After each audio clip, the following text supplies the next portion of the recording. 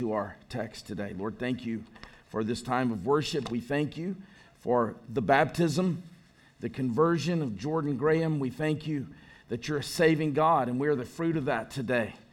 And Lord, we pray now as we continue in our time of worship through the preaching of the word, your Spirit would attend to this. We need your Spirit to grant us illumination to our dull eyes. I pray that you would open the eyes of our hearts that we may behold your glory in this text. And we ask this for your Son's sake. Amen. G.F. Barber, in his biography of the Scottish pastor Alexander Wyatt, he was a pastor of the late 19th century, early 20th century, he refers to a letter that Wyatt wrote to his pastor friend James Stewart. He had a huge influence on Alistair Begg, just as a side. And he writes this letter from Grenoble, France, where he is vacationing. And Wyatt was observing the hopeless-looking vines and vineyards in Grenoble, even though Grenoble is known for their beautiful vineyards. He noted how dry the ground was and the twisted and the knotted roots, and the fact that no tree, plant, or bush in the land looked more unpromising than the vines and the vineyards. In fact, the vineyards are at present, he says, the picture of death, while other trees like the plum and the apple and the cherry tree are, to use his words, blooming beautifully. And yet, with all that said, Wyatt asserts, be sure that in spite of all appearances at present, the land will in a few months be covered with grapes. Isn't that hopeful? In spite of all present appearances, the land will in just a short time be a very fruitful land. And that's what we could say, I think, about David's initial ascension to the throne in 2 Samuel chapter 2. 2 Samuel 2 brings us to the day that we have been longing for since 1 Samuel chapter 16, when Samuel goes to David in some very dark days in Israel's history. And he anoints David as king. And yet, as we'll see, the initial expression of David's kingdom is far from the exalted expectations that we would have for Israel's king. But in spite of all appearances, Israel's land will be just in a few short years filled with God's glory through the reign, the dominion of his King David. Indeed, up to this point, the present appearances are, to use Alexander Wyatt's words, a picture of death. Saul has died, their king. Israel at this point is under the thumb of the Philistines. In fact, the Philistines have captured much of the land that Joshua had captured for the people of God. Samuel is dead, their great prophet, and Samuel's anointing of David some 13 years earlier is a distant memory. In fact, the one that was anointed, David, has been living in the land of Israel's arch enemies, the Philistines. But in spite of present appearances, God is no less sovereign. God is no less in control. And now, when the fullness of time has come, God has sent forth, you could say, his son, David, to his throne. God's kingdom is about to be expressed through his chosen king for the first time since the Garden of Eden and the first king, Adam. And that brings us here to the first section of this passage, 1-4, the inaugurating of the kingdom by the enthroning of the king. Notice we in verse 1. After this, that is the lament of David, as he lamented the loss of Saul and the loss of Jonathan after their death at the hands of the Philistines. After this, David inquired of the Lord, shall I go up into any of the cities of Judah? And the Lord said to him, go up. David said, to which shall I go up? And he said, Hebron. Since the disaster at Ziklag, David had strengthened himself in the Lord. And now he's back to himself. When David had preached propaganda to his soul, as we saw that, how did he respond? He acted in fear and in panic and despair and self-reliance. When we are having those kind of negative emotions, that's always the evidence that you're not trusting in the Lord. All right? But now he's walking again by faith in the promises. What are the promises? That he will be king, that God's purposes will prevail in this kingdom. And we see him now worshiping and waiting before the Lord. Psalm 119, verse 50. This is my comfort in my affliction, that your promises give me life. Isn't that a hopeful verse? This is my comfort in my affliction. We will be afflicted in this world. It's a groaning world, Paul says. Your promises give me life. They revitalize me. They renew me. And now Saul's death has removed the human roadblock that has kept David from being king, the fulfillment of God's promises. But even then, David takes nothing for granted. He brings everything to the Lord. It says that he inquired of the Lord. And notice this language, shall I go up into the cities of Judah?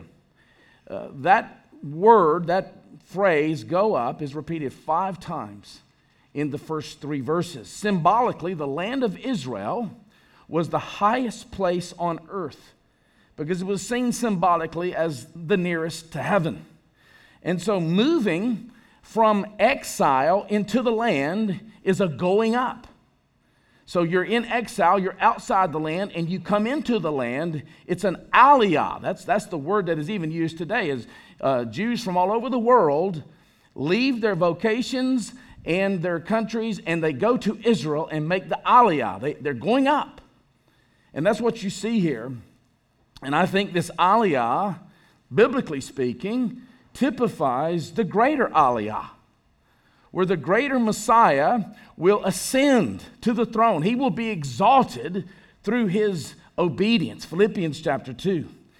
Well, here, David answers, or the Lord answers David, and he tells him to go to Hebron. Now, this is not just some arbitrary city. Hebron was the city of Abraham.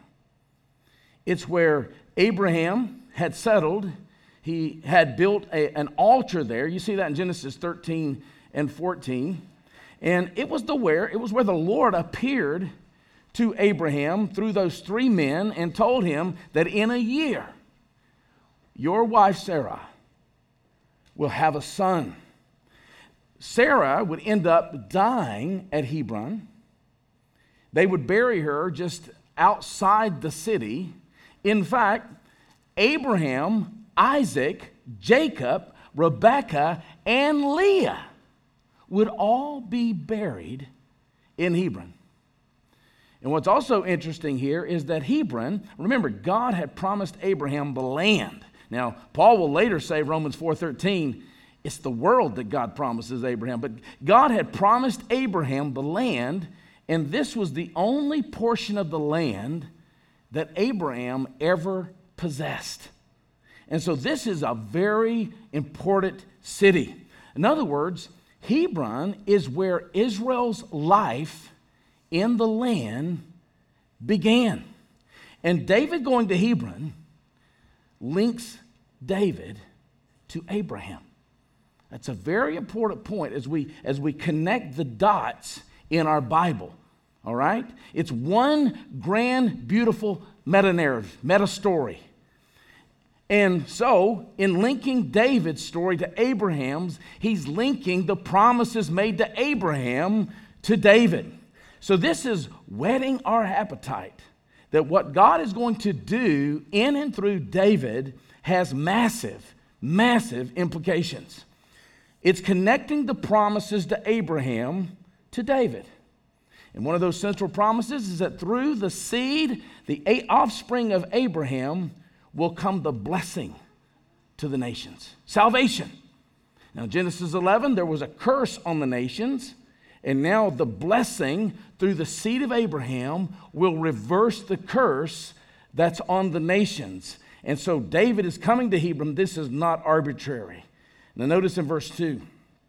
So David went up there, and his 2 wives also, Ahinoam of Jezreel, and Abigail, the widow of Nabal of Carmel.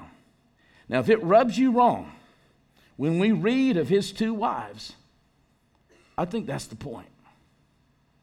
You are to read between the lines.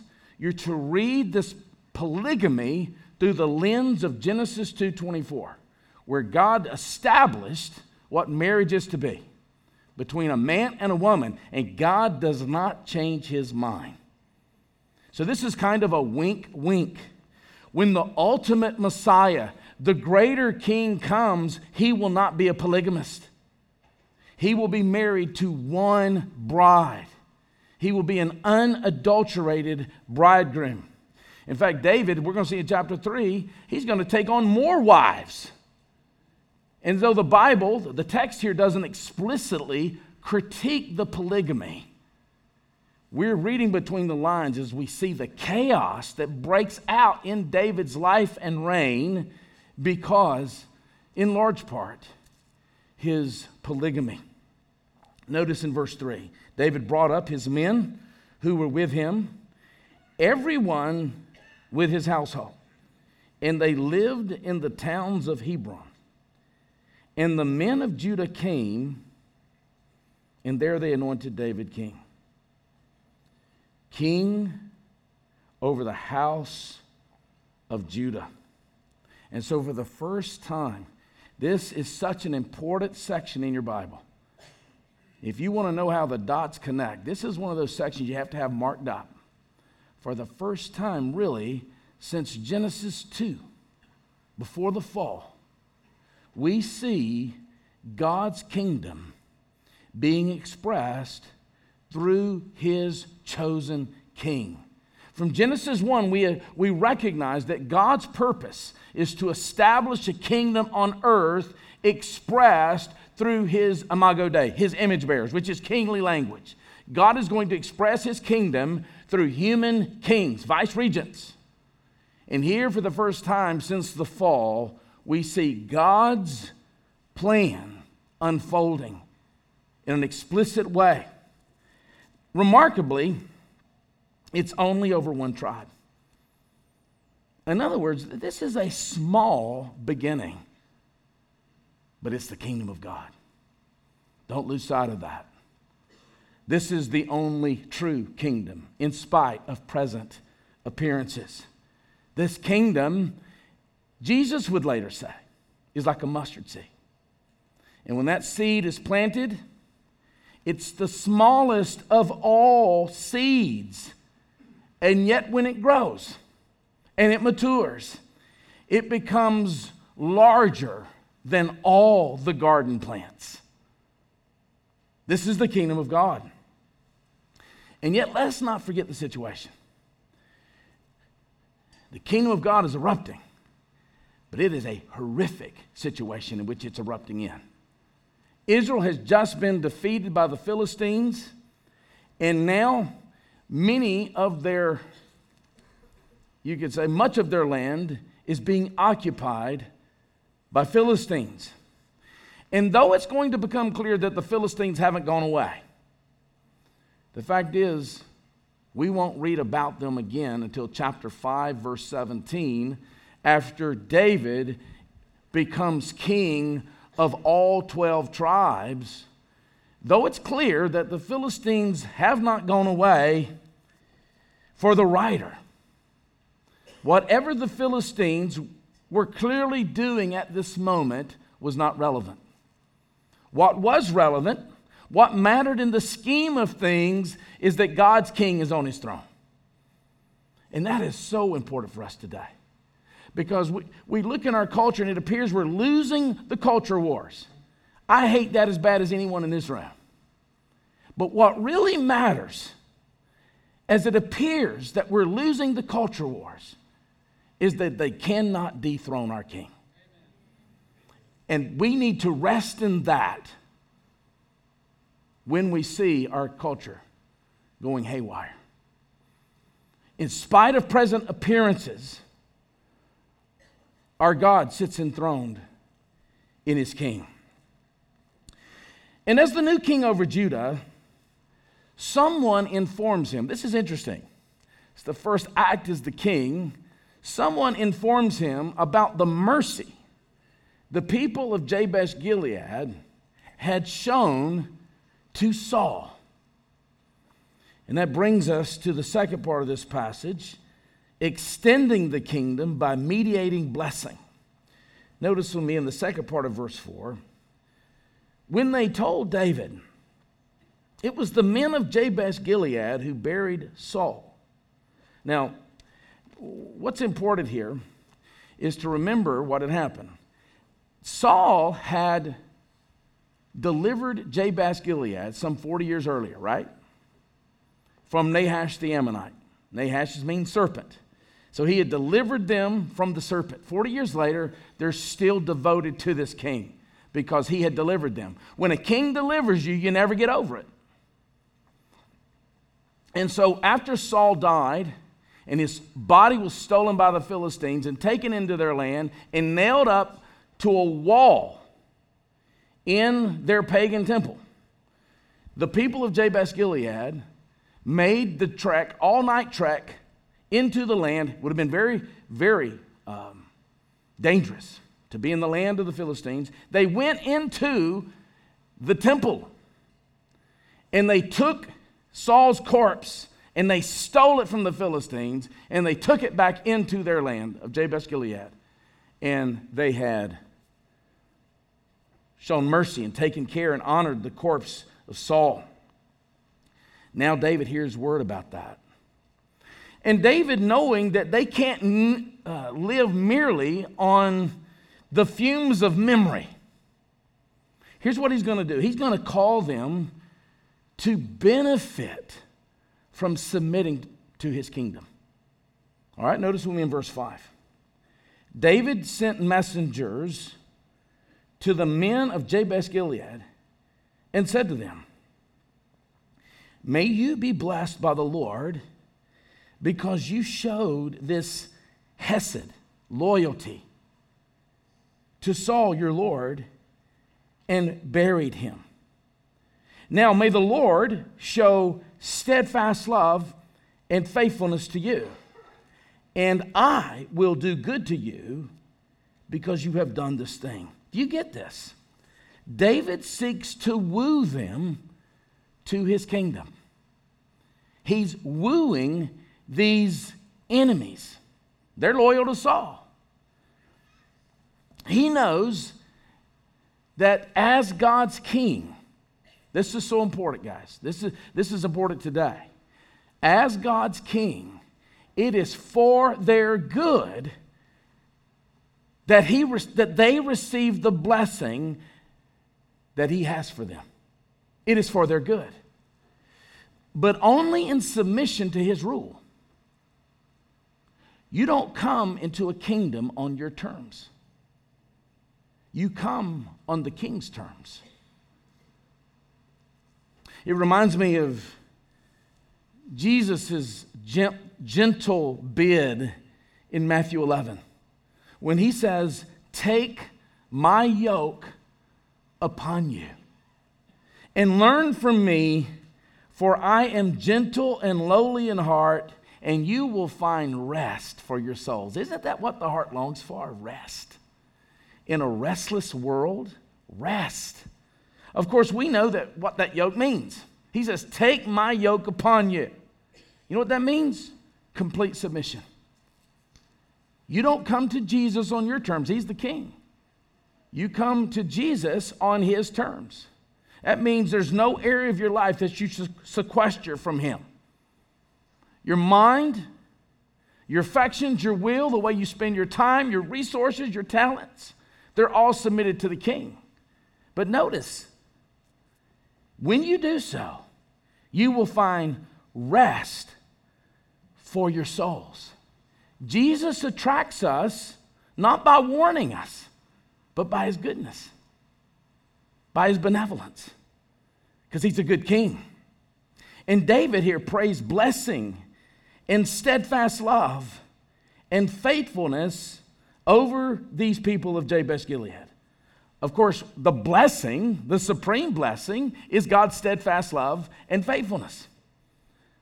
Now, that word steadfast love is a very important term in the Old Testament. We would spell it in English, H-E-S-E-D, Hesed. And it's hard to define in English terms, but we could say that it's God's utter commitment to his covenantal promises to his people. He is committed to your good.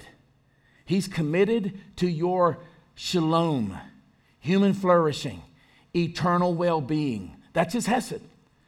And the word faithfulness here is the word we would spell that in English, E-M-U-T, emet. So hesed and emet. His steadfast love and his faithfulness. His faithfulness is his commitment to ensure that he carries out his commitment, his covenantal commitments. If we get that, man, if we get that, we won't be anxious, we won't be fearful, we won't be discouraged, we won't despair, we won't be jealous, we won't covet, we won't be discontented, we'll be grateful. Just as Jimmy Webb told me yesterday, Jimmy Sr. said, how are you doing? He said, I can't believe how good God is to me. He treats me like royalty. Isn't that beautiful? That's what this means. When we become children of God, we become children of the King, and he is committed to treat us like royalty. In fact, these two terms are often linked, steadfast love and faithfulness. In fact, when Moses says, show me your way, show me your glory, God responds by preaching a sermon about his attributes. And he says, the Lord, abounding in steadfast love and faithfulness. That's why you see those two terms often together. And David, as the new king, seems to be the mediator for those blessings at this point in time in redemption history. And that's supported by the last line here. Notice in verse 6, and I will do good to you because you have done this thing. He appears here to be promising that he was the one through whom the Lord would bless the people of Jabesh Gilead. This is God's king, newly enthroned, inviting them to accept his goodness, which he identified with God's goodness. Isn't that beautiful? That's preparing us for something even greater. Now, in light of this promise, notice in verse 7, now therefore, let your hands be strong and valiant. For Saul your Lord is dead, and the house of Judah has anointed me king over them. Now, strength and valiance is needed in a broken world. But when God tells us to be strong and to be valiant, he's saying, naturally speaking, you have a reason to be fearful. But you have to assess things not through the lens of the culture and the world. You have to assess things through the lens of the exalted and enthroned king. And so strength and valiance here was needed because Saul, their king, is now dead. And not only that, the ones behind his death now occupied their territory. 1 Samuel 31, verse 7. But David could call for strength and valiance. Now, sometimes when someone tells you that, don't be fearful. It sounds like a cliche, doesn't it? When you have every reason, naturally speaking, to be fearful, someone who's not in your shoes tells you not to be fearful, you want to punch them in the nose. But David could rightly call them to be strong and steadfast and courageous and valiant based on the promises of God, His steadfast love, His faithfulness, His blessing, because the king has ascended to the throne. That's reality, in spite of present appearances. And doesn't that sound familiar? It does sound familiar. God's blessing is offered to His enemies, and that's who we are, apart from Christ. Romans 5. God's blessing is promised to His enemies through the king, because the one who once held their loyalty is defeated, and because there's a greater king who sits enthroned. That's the gospel.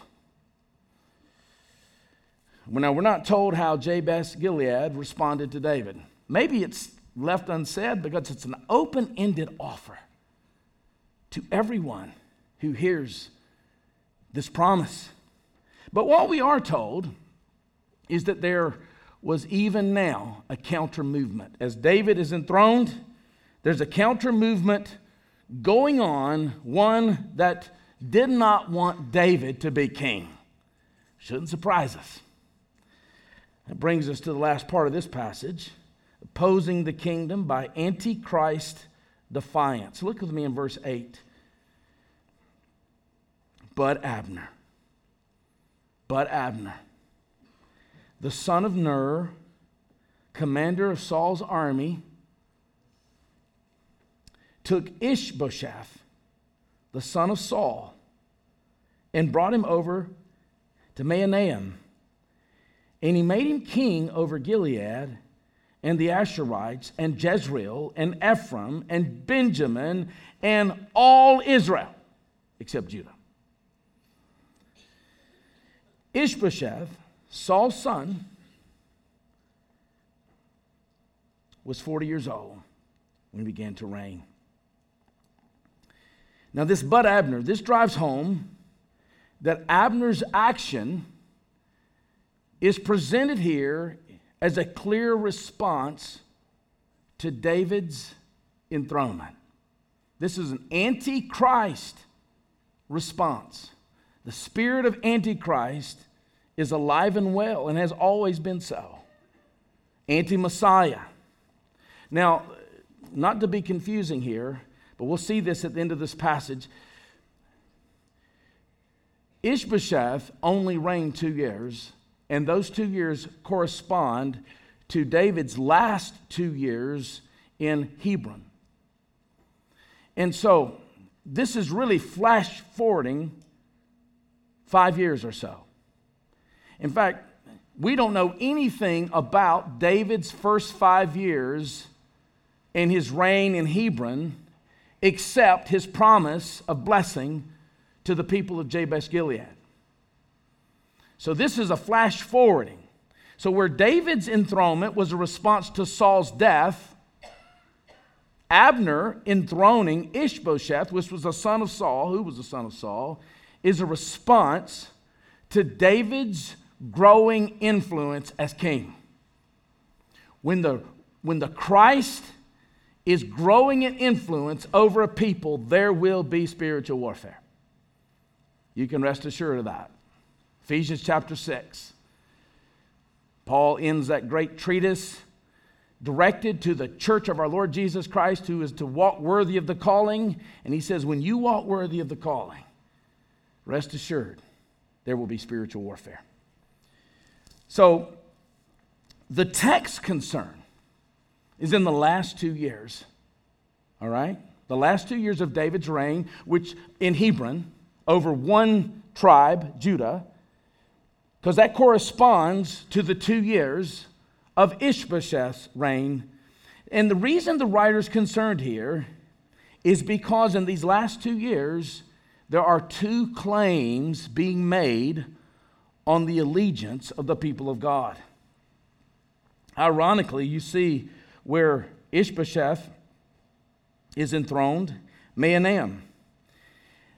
Ironically, Mahanaim means 2 camps. Isn't that interesting? 2 camps.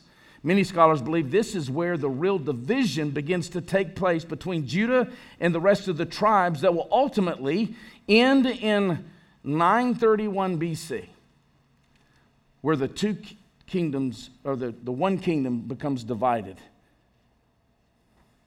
because of the sins of Solomon and his son Rehoboam. But for now, this reminds us, Abner's action here reminds us that division only happens among a people when there's more than one king ruling.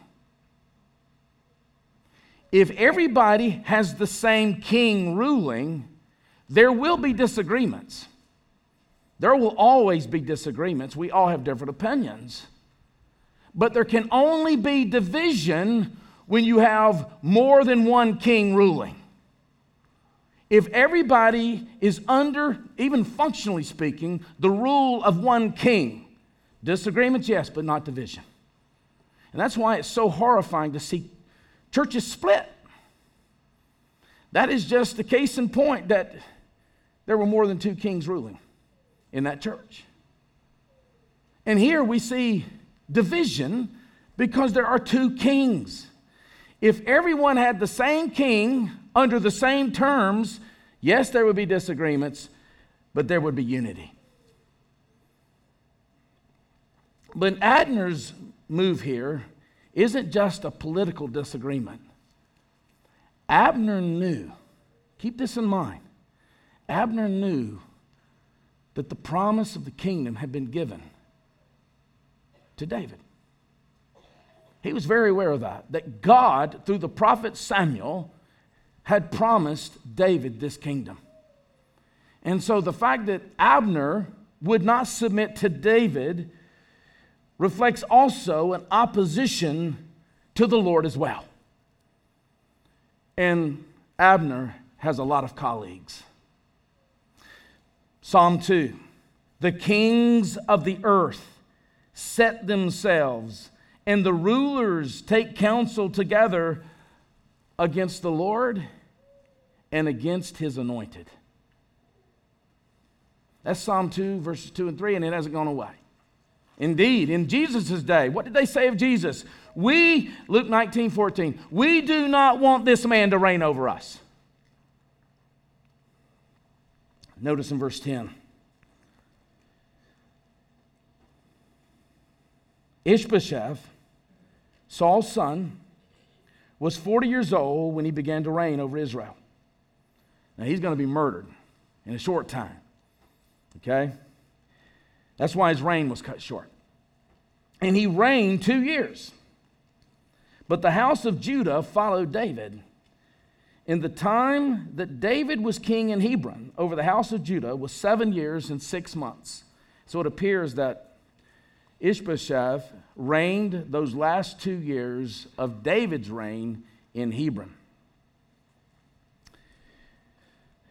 Now, his name, Ishbosheth, it's given in 1 Chronicles 8:33 as Eshbal, which scholars tell us is his original name. Eshbal. That's his real name. Eshbal likely means the fire of Baal, or Baal. Dr. Mulder pronounces it Baal. Everybody else pronounces it Baal. When I'm around him, it's Baal.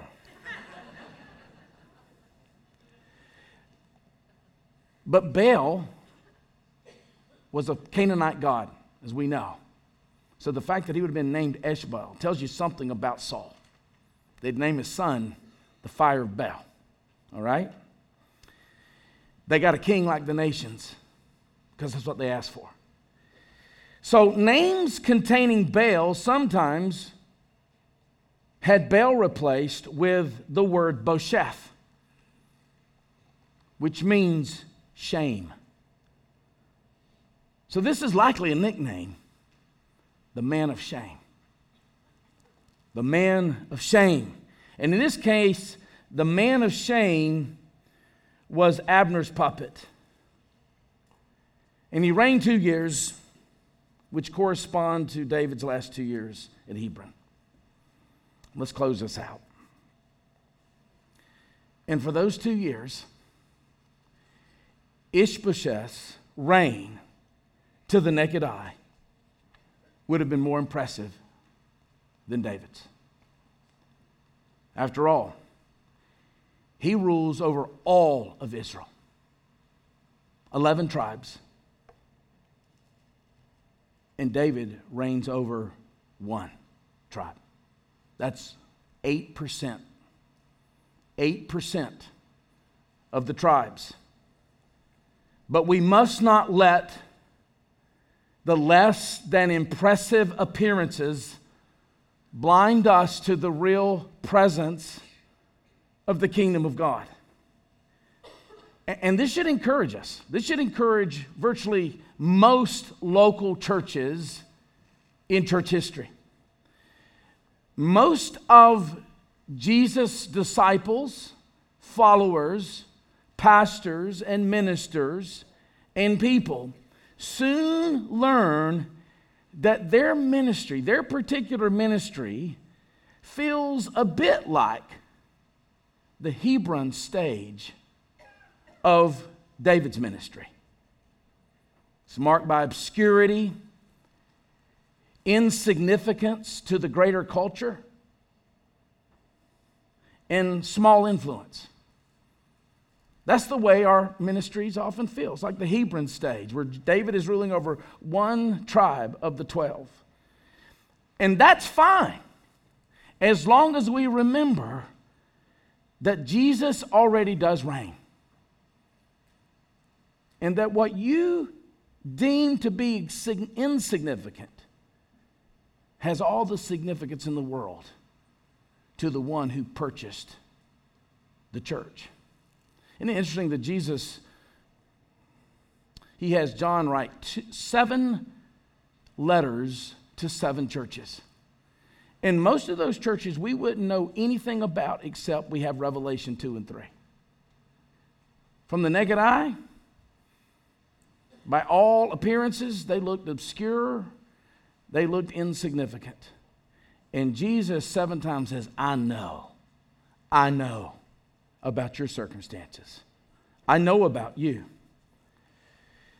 So Jesus does reign. But that didn't happen, as we know, without great spiritual warfare.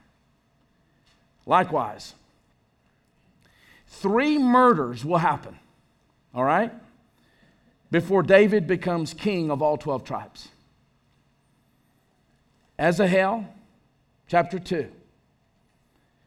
Abner, chapter 3. And Ishbosheth in chapter 4. And yet none of those would have taken place. None of them, if the leaders had only submitted to the true king. Oh, if we could learn that. So much chaos and dysfunction would not happen if we would just submit to the king. If you just bow your knee to him and trust him, that he is the fount of true blessing, true steadfast love, true faithfulness. And these murders were needless. Nor would the people of God been divided had Abner just submitted his preferences and his desire to be a leader and have influence. If he had submitted them to the true king. Because of Abner's rebellion, David did not receive the welcome that he perhaps even deserved as God's anointed king. He came to his own, and his own did not receive him. But In spite of Abner, David became king as part of God's unfolding purpose for the world. You cannot thwart God's purposes, no matter who gets elected. And his purpose is this: to bring all things in submission to the lordship of the greater king, the Lord Jesus Christ. All things placed underneath his feet. God, Paul says, the mystery revealed to Paul is that he is summing up all things in heaven and on earth in Jesus Christ.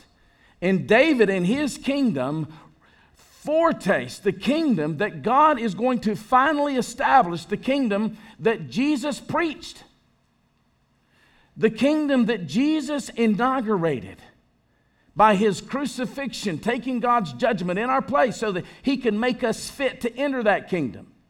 Without atonement, there's no people in the kingdom. We have to be atoned for, but we can enter that kingdom. And so on the cross, he made us fit to enter that kingdom. And he inaugurated the kingdom by his resurrection from the grave. And one day, he's going to finally establish and consummate that kingdom. Listen to 1 Corinthians 15:24. When he delivers the kingdom to God, the Father, after destroying every rule, every authority, and power.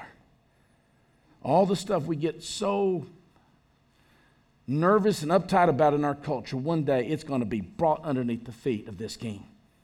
And now we live between the times.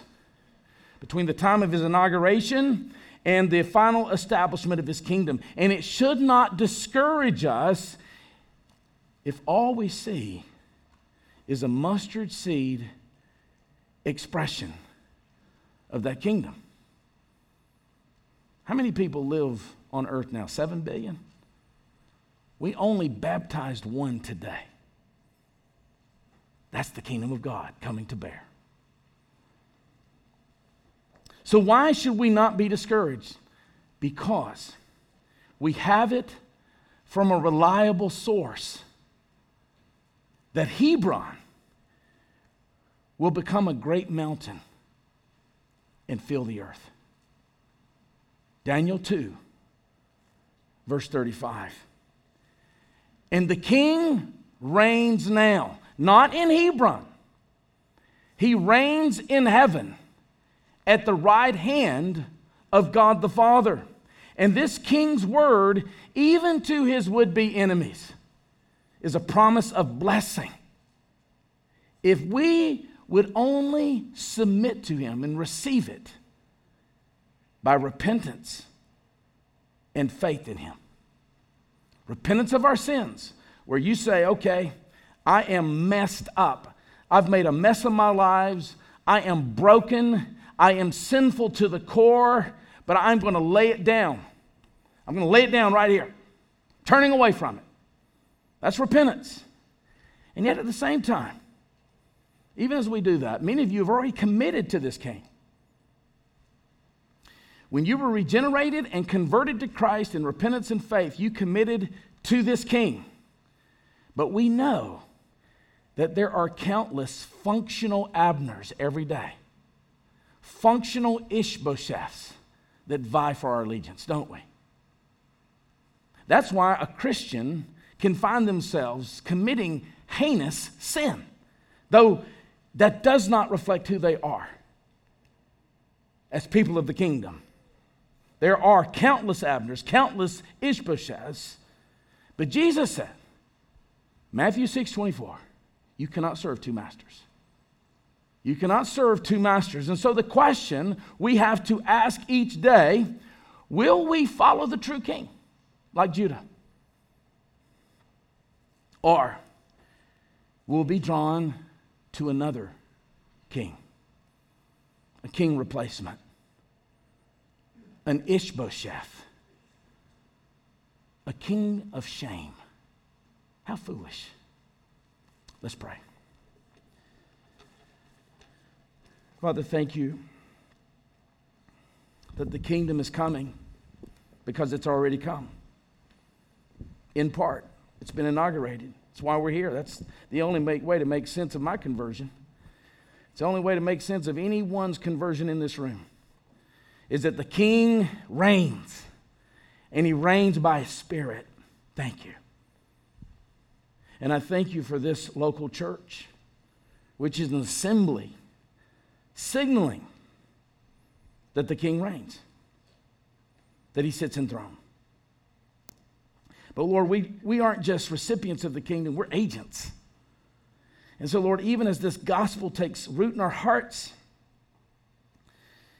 and where we behold and believe this King for all that he promises, I pray that it would provoke us to be agents of the kingdom, to take the good news of the kingdom to our workplaces, to our neighborhoods, to the places where we recreate, indeed, to our own homes, and offer the promises of the kingdom, your blessing, your steadfast love, your faithfulness, your rest in the face of your Son, Jesus Christ. Only if they would come on his terms. We pray for that. And Lord, I pray if there's any here today that's never trusted in Jesus, never entered that kingdom, I pray today would be the day they would bow the knee to Jesus. We ask this for his sake. Amen.